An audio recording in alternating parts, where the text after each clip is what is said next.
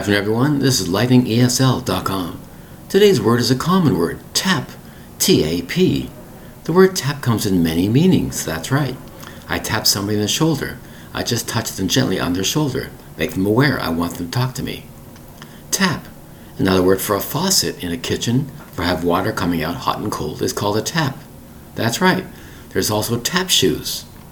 Some people have tap shoes learning how to do jazz dancing. A piece of steel goes on the very underneath the tip of your foot, as well as underneath the heel of your shoe. That's right, they're called tap shoes for tap dancing. Has unique plastic or metal type of sound. It's called tap. It's obviously to strike a very light blow of some kind. You might say repeated, like tap, tap, tap, tap. That's right. Pitter patter of water against the ground might be a tap, tap, tap of water. But primarily it's tap of tapping shoes for tap dancing. Tap is a faucet where water comes out in the kitchen sink or any particular faucet. It's called a tap. Where's my tap? Is the tap on? Is the tap off? Is the water going on or water going off? That's what it means. It's tap. T-A-P.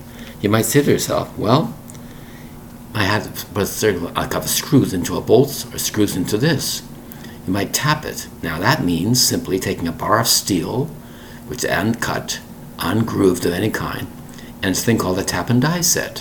What does that mean? Well, taking a roll of bar of steel of some kind and turning it around inside the special design to make a certain screw fixture. Certain lines go around and around. It's called a tap and die. That's right.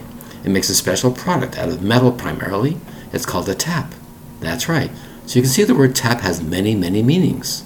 Not just tap on your shoulder, not just tap dancing, not just a tap in the kitchen for water to come through. You can see what I mean. Tap is a very special word. T-A-P, one syllable. Interesting, isn't it? Thank you very much for your time. Bye-bye.